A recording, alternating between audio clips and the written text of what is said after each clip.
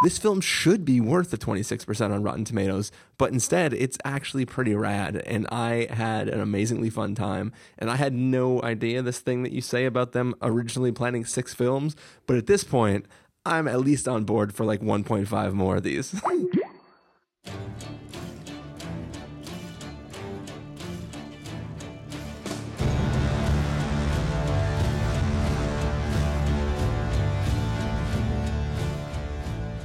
Hello, everybody, and welcome to the Spoiler Warning Podcast. This is review number 454 with a review of King Arthur, Legend of the Sword. I'm Christopher Schnese.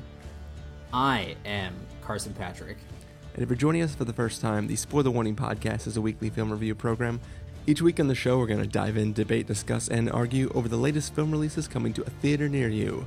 This week, we are talking about the new Guy Ritchie film, King Arthur, Legend of the Sword, and, my question for you this week, Carson, is going to be about word of mouth of a film, because this film unexpectedly has everyone knows of its existence and everybody knows that it's supposedly a horrible film, and it's weird that a film of this type would be so mainstreamly being talked about it being horrible. And it's I don't know anybody who knows really, I don't know where that word of mouth is coming from, considering nobody had seen it and everybody had seen a single trailer. And I feel like when The Circle came out, there were just tons of articles online that were yes, The Circle is that bad. The best part of The Circle is 2 seconds long, and The Circle's a terrible movie. And there was just article after article about how bad the film was and how it didn't get what it was trying to do. But I feel like I have seen 2 headlines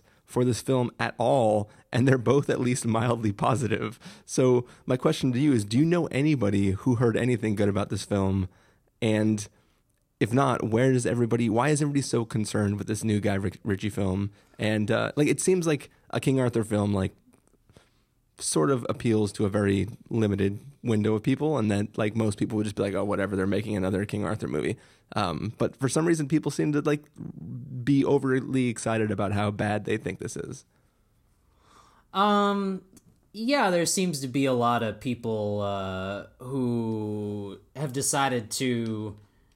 Well, it has a 27% or something. I haven't checked it recently, but it's about 26 or 27. Yeah, it's basically this year's Batman v Superman, another Warner Brothers property that people decided to really shit on.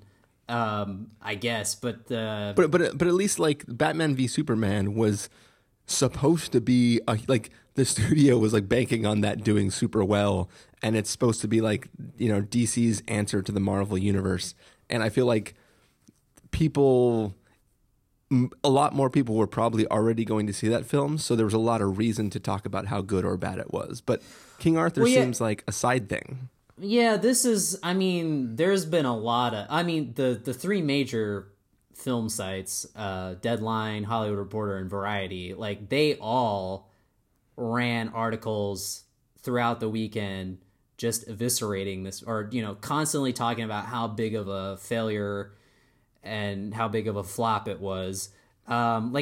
Deadline really had it out for this movie. I don't know who at Warner Brothers pissed them off, but they really just they were being very, very snarky on the Friday box office report, talking about how yeah, we sent one of our guys out to Regal Cinemas wherever, and there was only 12 people at the 6:30 show or what, and and the only person who liked it or who recommended it was the teenager who was the usher ripping tickets. They're being very snide about this fucking movie. Yeah. And I mean, I feel like they didn't need to be that snarky about it, because I feel like Warner Brothers already knew this wasn't going to be some huge success, because I'll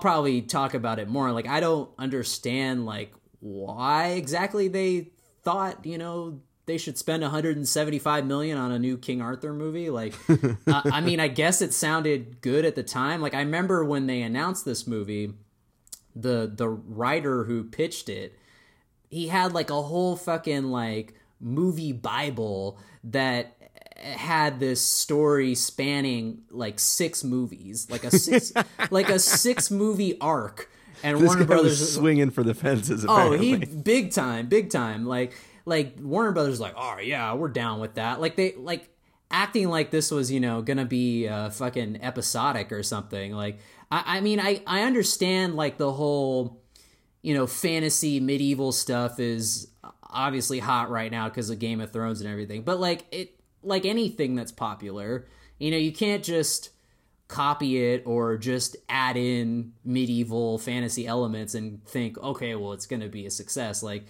but I feel like that was probably the main reason why was Game of Thrones is popular. Yeah, they did have a number of Game of Thrones people in it. Yeah, like, of course, you know, Littlefinger has to show up in this movie. Yeah, like, I mean, I feel like that was the main thrust for greenlighting this movie. Yeah. I don't, like, it seems absurd even then, before the movie was even, like, shot, that 6 movies is a pretty lofty goal. Like, that is, like, and again, I mean, that's just kind of going into the whole, like, franchise thinking these days of, like, you know, they kind of go into these big studio blockbusters thinking like, well, this is going to be a new franchise and we're going to make, you know, multiple movies, instead of trying to just focus on the first movie being successful and then going from there. Yeah. But it's maybe weird. they were trying to take the Community route and do 6 seasons in a movie, but the person at the studio heard it wrong. They're like, 6 movies, I'm in. I don't even know. Like I said, 6 movies. That's a high bar that they were setting. Yeah. But also, it's like King Arthur, I feel like, is a property that is just, it's kind of a niche property. Like, I feel like it only appeals, like you said, it appeals to like only a certain amount of people. And I looked up the other day, like the last King Arthur movie that we got, the Clive Owen one, like that one wasn't really that much of a success either. I think it topped out at like 60 something million or something. Yeah. It opened to pretty much the same money that this one did. Like, and then, you know, it feels like every decade we get like a new iteration of King Arthur, because they think, well, you know, we'll go back and try and do something again with this, but Basically, I don't know, like never. They need to make up for the money they're spending storing all these round tables in these storage lockers in Hollywood. There's like, shit, let's make another King Arthur movie and justify this expense. Yeah, I mean, I guess it's kind of like a Robin Hood, you know, like they keep going back to that well when that's clearly like so dried up. Like there's another Robin Hood movie coming like next year, and it's like, is that still going to be the one that's like set in modern time? No. I mean, there's a whole shitload in development. I think purely because these movies are like public domain, so it's like, oh yeah. But no, the one that's coming out is like Taron Egerton, you know, from Kingsman is in it, and Jamie Foxx is in it. It's like supposed to be another gritty bro take on fucking Robin Hood. It's like, whatever, dude. Like, who's directing? Is it Michael Mann? No, like I think it's some British TV director, making his debut. But I mean, if Ridley Scott couldn't get it right with Russell Crowe, like, I don't know who else, you know, I don't know, like, and I mean, I don't know, like, it just, these properties seem kind of just like so worn out. And it's funny how they keep going back. It'll be interesting to see, like, if in another 10 years or whatever, if they try and do a new King Arthur. I don't know, but it just seems like people don't really respond to it every time that they come out with a new one. Yeah. Well, I don't know. What do you say, Carson? We respond to this movie that did come out. Yes. And let's take a listen to the trailer for King Arthur, and then come back and give all these folks listening a review.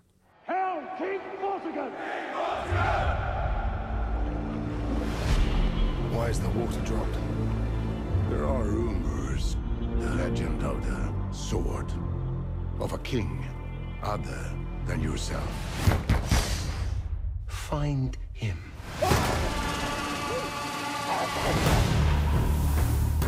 I know your story. What kind of a man would you have become had you inherited your father's kingdom instead of being raised in a brothel?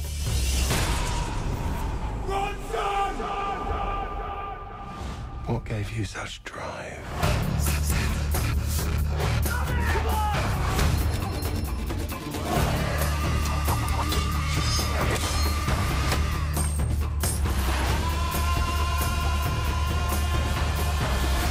You felt it, didn't you? The power.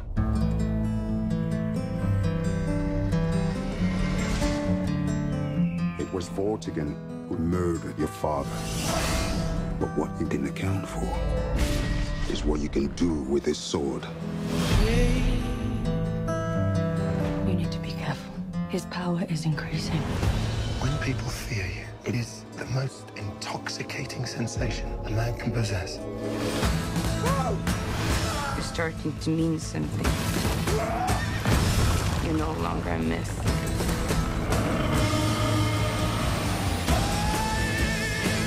I'm gonna kill him. Put him on his knees! You wanted the prophecy? Raise that sword! Show the people the power of Excalibur!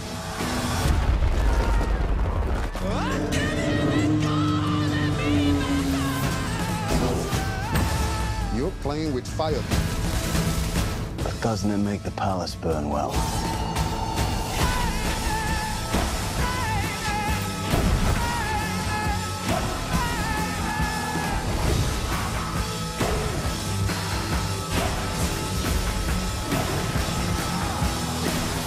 There's the king.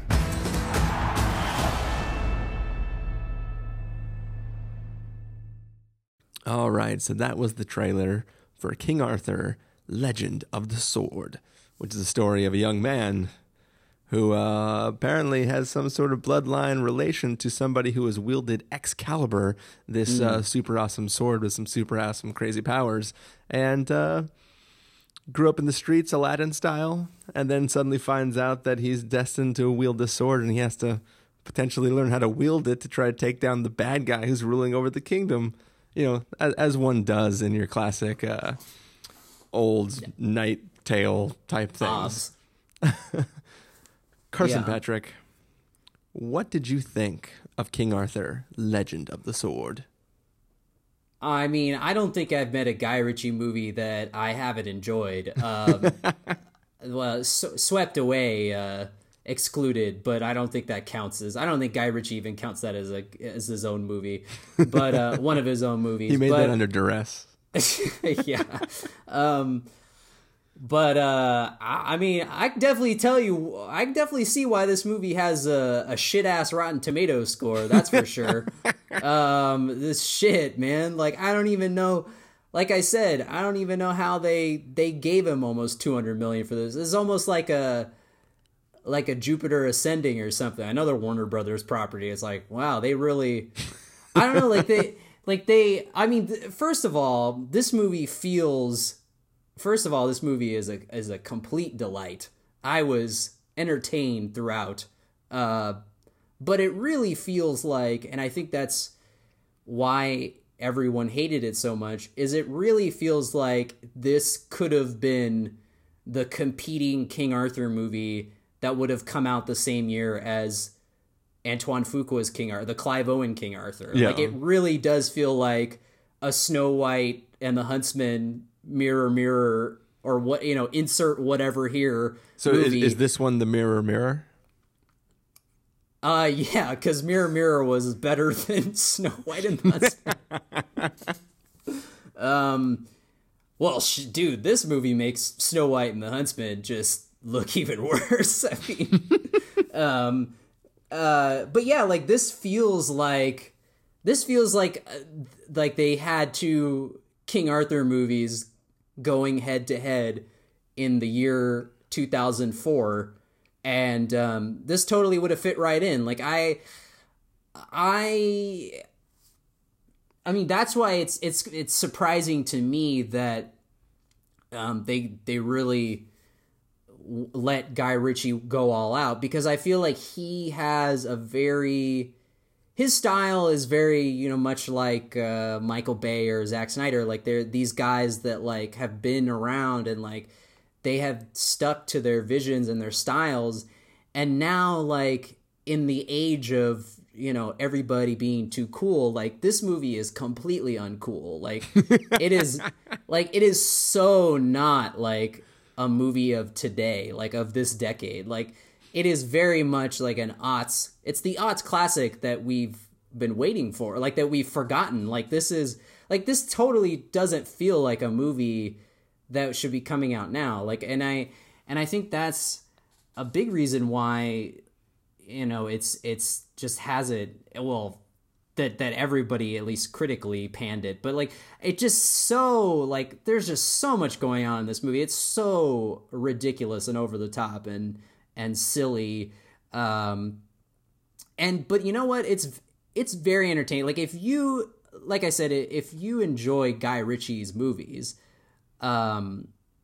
like, this is like even more than like the Sherlock Holmes movies, and even The Man from U.N.C.L.E., which I thought was really underrated, like that. And I feel like that's kind of been coming around. People have been finding out, you know, after it's now been on video and stuff, like, but yeah, like this movie just has like his name written all over it. And like, it is, it's like very just a propulsive movie. Like, it just moves very fast. It has a lot of that, you know, quick Guy Ritchie editing, and like a lot of all of the like kind of really boring, like, expository scenes that you would get in a movie like this are just like done in these like really insane montages, very like quick, like coked out montages set to a very like it sounds like like the score of this movie sounds like medieval jock jams. Like, it just gets you pumped up. Daniel Pemberton, he did the score for this, and like, I was like, whoa, like, I wasn't expecting it to be like that intense, but it really, like, it might be the star of this movie. Like, it really is propelling this movie forward. And like, the whole time it just sounds like there's all this like heavy breathing and like these like really like crazy like violins and shit, and it just sounds like the whole thing's building up to this like super sick riff. It's got some like crazy Inception Brahms going on too. Yeah, there's like really loud like horns. Like, the opening of this movie feels like a horror movie. Like, when the when the expository crawl comes up and it's like Camelot. Like, there's the for no reason. It's from a place they call Camelot, all caps, like 4 times larger than the rest of the font. Yeah. And then like, it was weird though how like when the logos came up, like, it was all like silent, completely silent. Like, there was maybe some like really low audio coming from the background, and it was so silent that I thought like there was a problem at first. I was like, should it be this way? And like, you know, that we just cut to like this like that temple, and like it's just like the way it's set up is like, and it's building to that expository crawl which comes in, and those horns just blare in like so loud. It's like the opening of Drag Me to Hell or something. You're like, what the fuck, man? Like, and then it you know, it really just goes into this incredibly insane pre-credit sequence that I was like, whoa, like, fucking Eric Bana is like doing the Chris O'Donnell vertical limit jump off of a bridge, and like he's fighting like a wizard. There's fucking elephants. I mean, you see it some of it in the trailer, but like, it's nuts. And I was like, well, I hope they can sustain this, and it does. Like, it just doesn't let up for the rest of the movie. And I kind of laugh. I laugh because this is totally the type of movie that like my family and I would have gone to see on Mother's Day, because, and I saw this movie yesterday on Mother's Day. Yeah. So I had like, yeah. And like, I mean, I didn't see it with my family, but like, it reminded me of a movie that we would have gone to see, because like all the like, because you hate your mother. Well, it's fun because like there never was a movie that like she was totally stoked for, because there's all these like big summer movies that come out on Mother's Day. Yeah. And I remember the worst one was when we saw Van Helsing, and she just really just hated us afterward. Wait, so side note, why is like the teams that keep doing like Valentine's Day and New Year's Eve and all these movies, how have they not done a Mother's Day movie yet? Dude, they fucking did last year. Yeah, did they? Yes. What? It was Gary Marshall's last movie, dude, before he died. R.I.P., dude. Like, yeah, it came out last Mother's Day. Oh, well, there you go.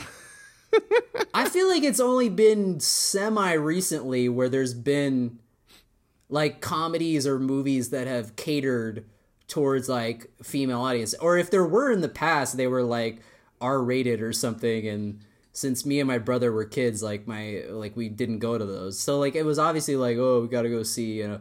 And I just laughed because in the beginning of this movie, the title card comes up as King Arthur's mom is getting just horribly fucking shot with an arrow in slow motion. It was like a javelin. I was like, Happy Mother's Day, Mom. She's like, I can't believe you dragged me to this shit. But yeah, this just totally seems like a movie that we would go and see.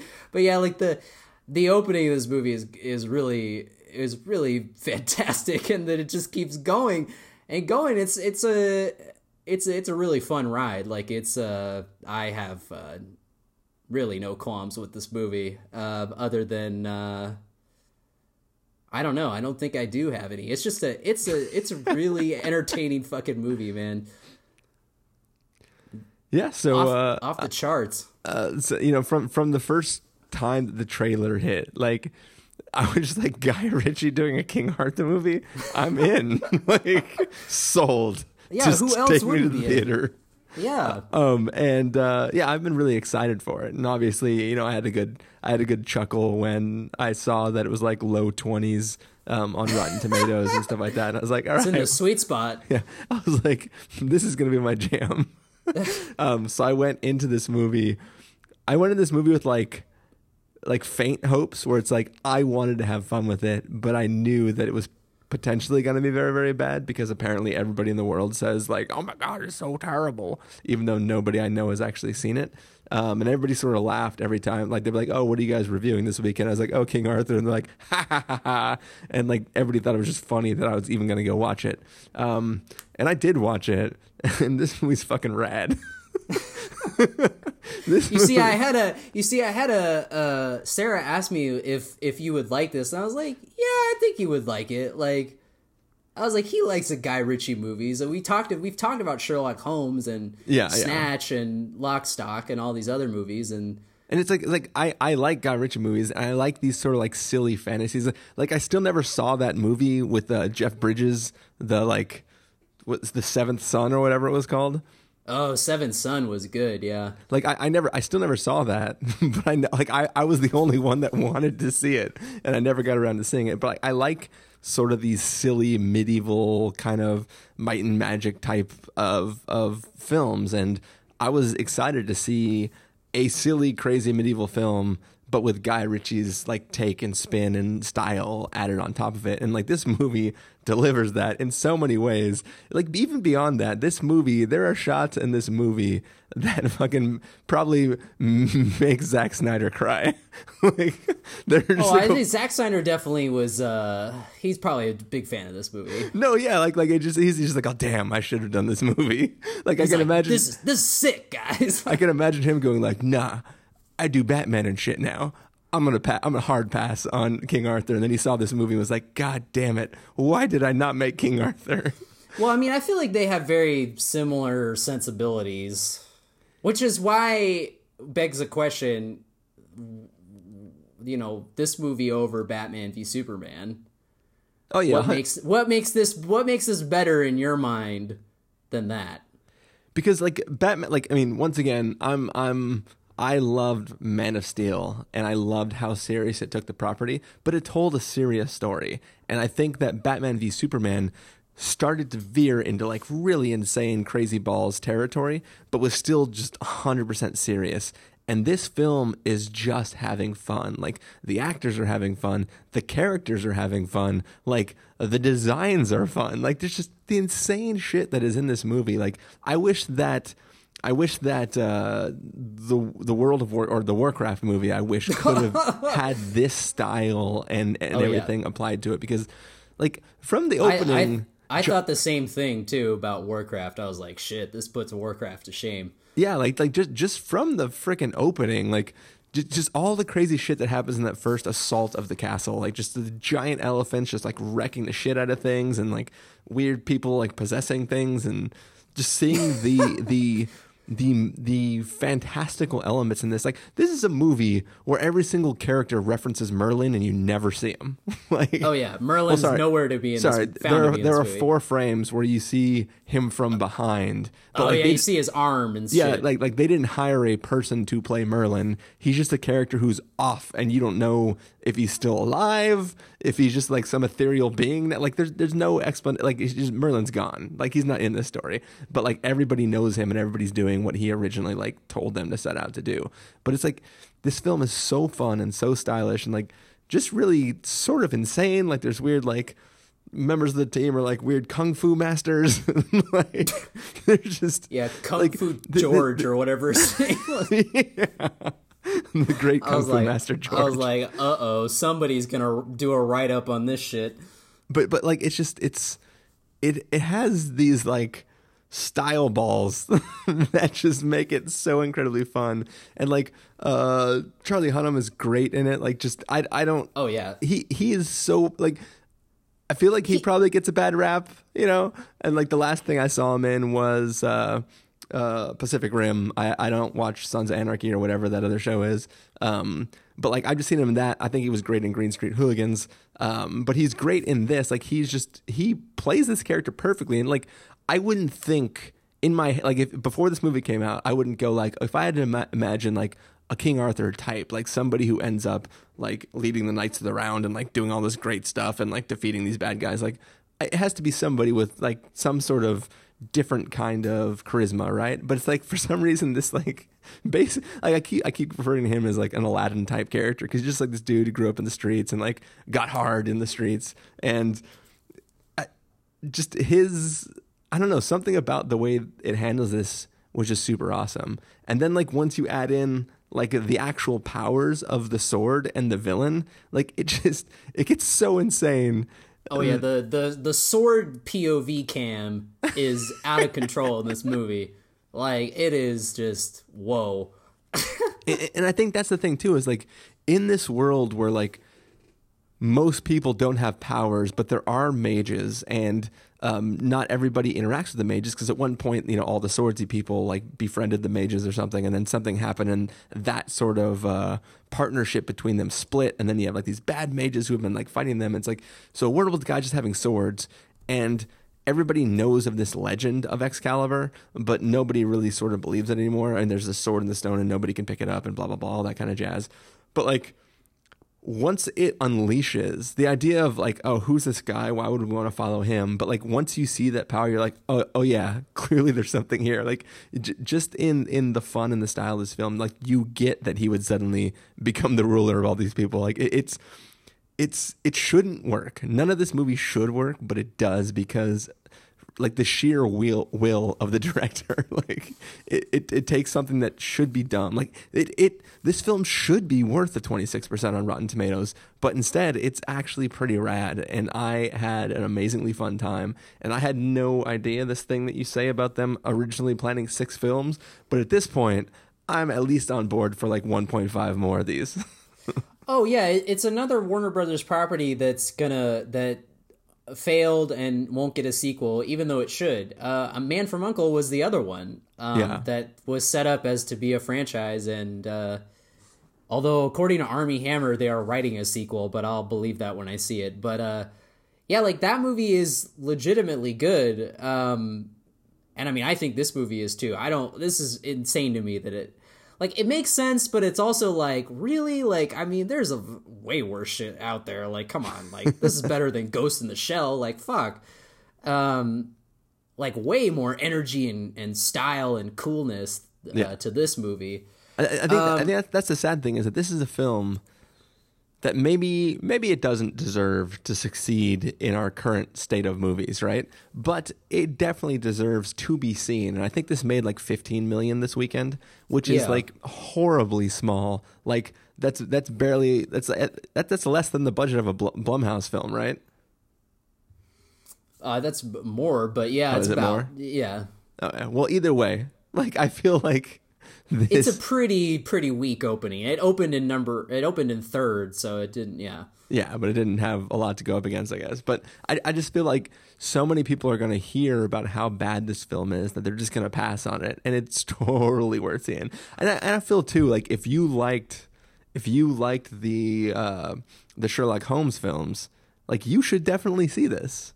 Yeah, and I mean, I was thinking about that the other day. Like, I don't even think that his Sherlock Holmes movies could exist in today's movie climate. Like, I feel like they would be too silly and like, because they're of that. Well, I mean, the first one did come out in the last decade, but like that, I mean, it's just very of that style. And I don't think that, I don't know if they were to come out now, at least the first one, I don't know if it would be as successful. Maybe it was, I don't know, since Robert Downey Jr. is in it, but yeah, I don't know. It just doesn't seem like, it's that kind of style is being pushed more and more away. And now I know that Sarah is listening to this and has rolled her eyes and sighed heavily at the mention that Batman v Superman was too serious, which I agree. But I can't fight this because people just have accepted that this movie is serious, even though I feel like it's just as silly as this movie. Might not have a giant fucking snake in it, but it's still pretty fucking silly, I think. But this, dude, even that whole scene. Like, that scene was hilarious. It's amazing. It's amazing. Well, that's it. It's just another scene that probably would have gone on for 20-25 minutes in a normal movie, and in this movie, it's like a minute. It's just breezed over in like another quick montage, which I thought was really well done. I mean, he's basically doing what they did in the A-Team, where they're showing you the plan and the execution of the plan at the same time. Yeah. Which is really great. And there's a scene in the middle where they're not just showing you the plan or they're not just showing you somebody talking about the plan and the execution of the plan. The guy is telling the thing that's not going to work, and you're watching it not work. Right. And then they don't do that plan. Yeah, they're it's great. Well, I mean, the best was, I want to go back to, I mean, I agree on Charlie Hunnam. I always think he's been like an underrated actor. I mean, he's been around for a long time, and I feel like he's always, I don't watch Sons of Anarchy either, but every movie I've seen him in, he's been solid. And I thought this year, I feel like is maybe not to other people, but a breakout year, especially, well, since he was in Lost City of Z, that got good acclaim and stuff. But that movie is awesome, and he's really great in that. And then he's, in this movie too.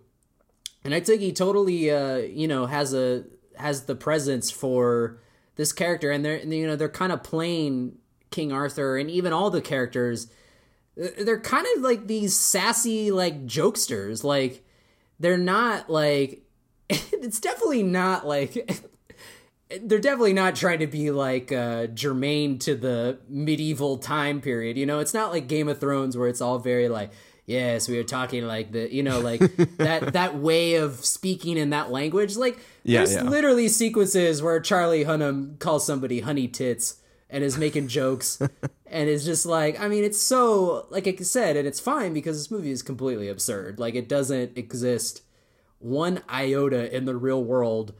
And I think that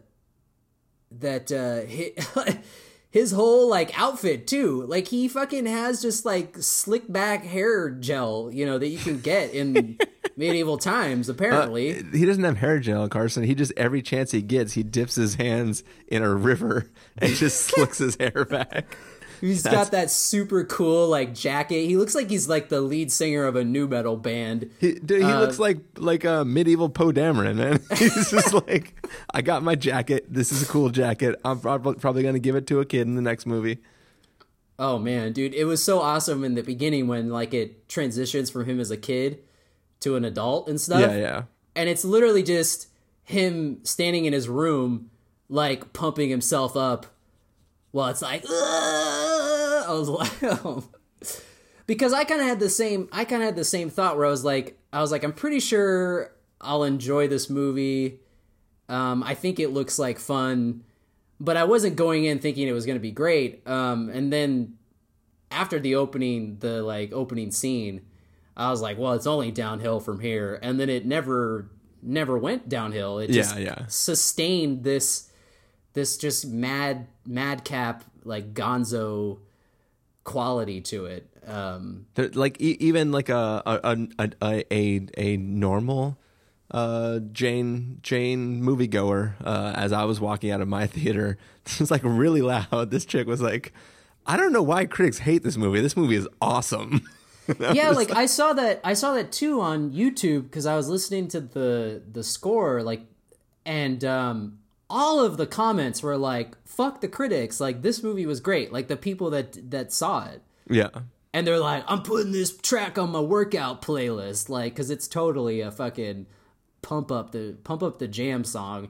Yeah. Like, it feels like, remember that song by the aughts, the wonderful aughts band Lunatic Calm, One Hit Wonders.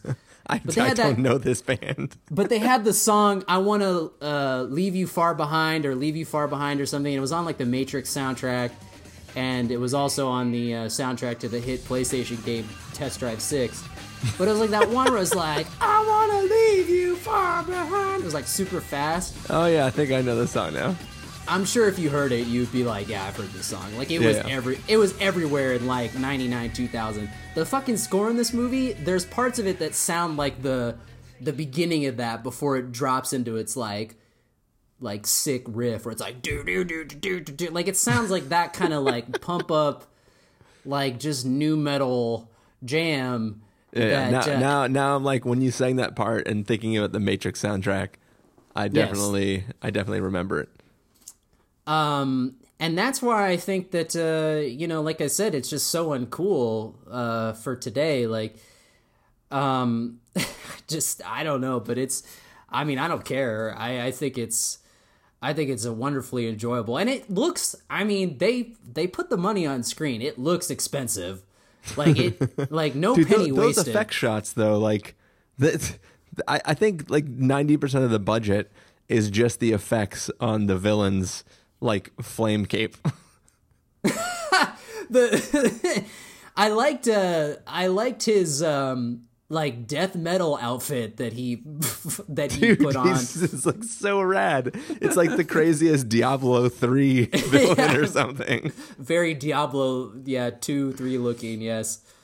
And it was, but the and I thought that like the CG in the movie, I thought it looked pretty good, like for the fact that there's these giant creatures and shit in the movie. Usually when we get giant creatures, they all look shitty. Yeah. But I think the fact that they're not trying to do like the apes, like look how real these look, like they're going like for a very like ugly up or down, however you want to say it. Like they're not pristine, like they're very like covered in shadows and there's like lots of shadows, dust, rock, like smoke everywhere. Like they did a good job of hiding all the effects. Yeah, so they're hiding it more, and you get, that makes it blend in more. So I like that, and the fact that the movie just has like a lot of shadows and texture that you don't really get a lot anymore. Like, so it just feels like a very like real movie instead of just like, oh yeah, like whatever. Like they really feel like they took the time to design all this stuff, and like all the creatures too just felt like well, yeah, like, what else should we have? And there's just people, like, rattling off, what could be, like, these crazy creatures in the movie and stuff. Yeah, like, there's this one scene where Charlie Hunnam has to go to, like, the equivalent of the Dagobah Swamp to, like, face his fears or some shit like that. The Darklands. Like, the crazy creatures and, like, rats and snakes and, like, bats and the big hawks bats, and, like, all sorts of stuff. Like, it's just, this movie's so awesome. Which is, again, this movie also feels very much like the Assassin's Creed movie that I enjoyed a lot. That movie is obviously a little weirder, but it's on the same level of, like, I don't know how they gave him the money for this. Like, and I think that hawk flying around reminded me a lot of it too, where she's looking through the eyes of the hawk and shit, like how they do in Assassin's Creed. But, like, it kind of has that same feeling where it's like, this is just, it's not cool. Like, it's not cool for today. So, I don't know, it's kind of like that and The Great Wall, I think, would be a good pairing. You just, like, totally went silent on my end. I don't know where I dropped out. Don't remember, but keep going. Well, I guess I was talking about Assassin's Creed and how, like, they're pretty much... They're kind of similar. Assassin's Creed is a little weirder, but they're on the same level of, like, I can't believe they gave them money to make this. A lot of money. Yeah. And also I feel like in terms of silliness and sheer entertainment, like, this King Arthur and The Great Wall would be a good combo. Gotcha. Yeah. But yeah, like, it's there was something else that I was gonna say and I don't remember, but yeah. Oh, I thought Jude Law was good as the villain. Like, he he spends, like, the last part of this movie just covered in blood and with crazy eyes. It's a good look. He is just a sinister bastard, though. Like, he is so... he did, like, an amazing job of selling the lust for power in this film. Like, usually it's just like, I want power, I'm the bad guy. But he, like... his character, like, it's the way it's written. It's not all him, but I mean, he was great at bringing the material to life. But just the idea that this is like a person who literally doesn't want the things, the riches and everything he can get from the power. He wants to feel the feeling of seeing people fear him. And it's like, it's not even about, like, ruling a kingdom. It's simply about making people scared of him and how he gets off on that. And, like, he sold it so well. And he's crazy. Yeah. And, like, even, like, in the very beginning, when you first see him, he just has this look where you're just like, this guy sucks, this character, like, and all of his outfits are just, like, very, over the top, but he doesn't play it over the top. It's, but yeah, it worked really well. Also, the thing I remembered was that I don't think Djimon Hounsou has aged a day since Amistad. Wait, is that the leader of the group before Hunnam joins them? Yeah, he's, like, the main dude, like, who was in the guy who's like, I'm not taking him to the Darklands, and then it cuts to them on the boat, and he's like, this is the Darklands. Yeah. He's in, like, having, like, all of the supporting players have been in movies like this, and it's kind of just like a cast of who's who of people who have been in, like, fantasy epics or historical epics kind of like this. Yeah, he does look exactly the same age as he did, like, way back in Gladiator. Yeah. But yeah, that's it's just a fun time. Like, I think that people, like, I think if you were to recommend it to people, they would enjoy it. I would hope that, like, maybe the word of mouth would keep it around. I mean, I don't think it's not gonna just turn into, like, a mega success over the weekend, or the next couple weekends, but you know, maybe it'll find its audience on home video or whatever with rentals and shit. Because I feel like that's what happened with Man from U.N.C.L.E. too. People found it later on. Yeah. But yeah. I don't know. Cool. Well, should we get to verdicts for this film? Alrighty. All right, Carson, if you're going to give this a must-see, a recommend with a caveat, a wait for rental, a pass with a caveat, or a must-avoid, what would you give it? I would definitely give it a must-see. Like, this is... this is everything you'd want from a summer movie. 100%. It has a director who doesn't compromise his style or vision at all. Like, people, I feel like, in the same way that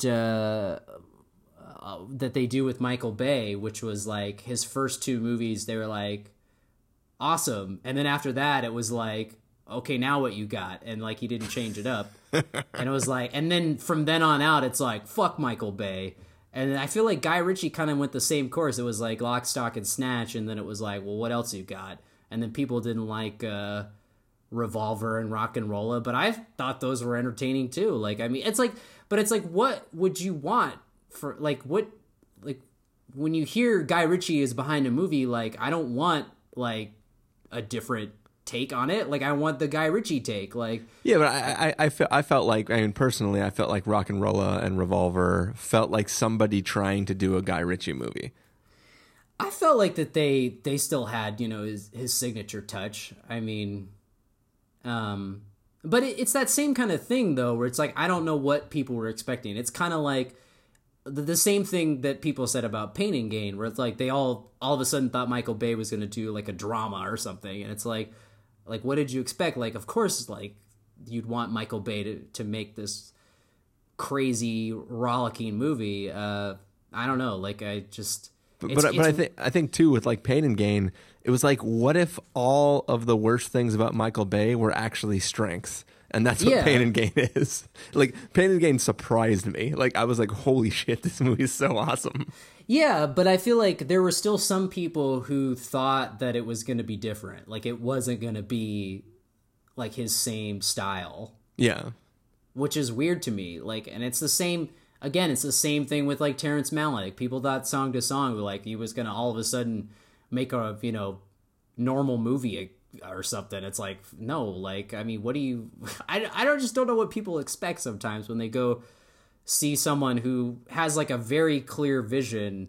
If you saw the trailer for that and thought it was going to be a normal movie, you didn't see the trailer for that.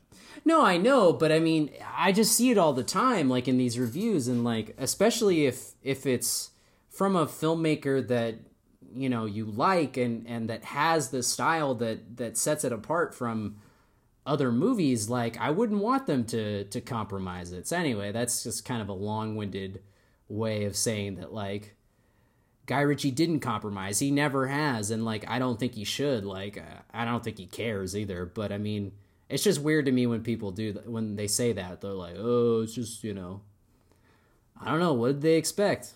I have no idea. Well, for my verdict, I would probably normally put this at a recommend with a caveat, but I think I'm going to reverse caveat it and just move this up to a must-see, because I feel like if I can get one person who wasn't going to see this movie to see this movie, it'll be worth it. So I'm going to elevate this to a must-see, just because this movie is crazy and fun and awesome, and I think that the Guy Ritchie and the team need to be rewarded for having made this in the first place. Oh yeah, like, I wish there was a sequel. Like, I feel like this movie doesn't fall into the trappings of like an origin movie where you're like, oh, like, I've seen this before, or it's just kind of going through the motions. I mean, it is going through the motions, but in the Guy Ritchie way. So you're not, it feels fresh. It doesn't feel boring. Yeah, like if you didn't see, if Charlie Hunnam wasn't building a giant round table at the end of this film, there would be no allusion to any other story, period. Yeah. And I think the average person who isn't familiar with anything related to King Arthur would just think it was a funny gag that like the rest of the crew couldn't figure out why he was building this big giant platform. Yeah. But I mean, like, I legitimately thought, like, yes, I'll totally watch another one. Like, it's just unfortunate that, it didn't do as well. So, yep. Oh, well. What are you going to do? All right. Well, I think that's going to do it for this episode of the Spoiler Warning Podcast. Carson, people can't find you, but I'm going to ask you anyways. Where can people find you throughout the week if they want to get a hold of you? In the swamps of the Darklands, where no one can find me. If people want to find me, they can find me at ChristopherInRealLife.com or Twitter.com/ChristopherIRL. You can find the podcast over at thespoilerwarning.com, where you can get a bunch of the back episodes of the show. If you want to know when the episodes go live, you can follow us at Twitter.com/SpoilerWarning, or you can like us at Facebook.com/TheSpoilerWarning. If you want to get a hold of us directly, you can send an email to fans@thespoilerwarning.com, or you can use the contact form on our site. Music for this episode will come from the soundtrack to King Arthur, Legend of the Sword, so hopefully you are enjoying that. Are we doing Alien Covenant next week? I hope so, yeah. Well, sounds like that's what we're doing, so hopefully you guys I don't expect you to watch Diary of a Wimpy Kid, The Long Haul. Well, I haven't seen any of the other diaries of the Wimpy Kid, so why would I start now, Carson? I've unfortunately seen 2 of them. 2 of the 3. This weekend, Steven and I went and saw, at Alamo Drinkhouse, we saw E.T., and before E.T., I just had to drop the establishment and that we saw an old film, just for your sake, Carson, because I know you love it. But the main point of the story was that there was a trailer for whatever that new animated movie, Mr. Super Pants or Captain Underpants or whatever. Captain Underpants, yeah. Yeah, so like the trailer started, I'm like, what the fuck am I looking at? And like Steven leaned to me and he's like, dude, I bet this is Captain Underpants. Or whatever. And I'm like, okay. And then like 4 seconds later somebody was like, and then Captain Underpants. And then I was like, I think this was way after my time. Oh yeah, well, I don't know, because I remember reading, I don't know when those came out, but I read like the first couple books of those. Yeah. And I might have been too old or considered out of the demo, but I thought they were funny.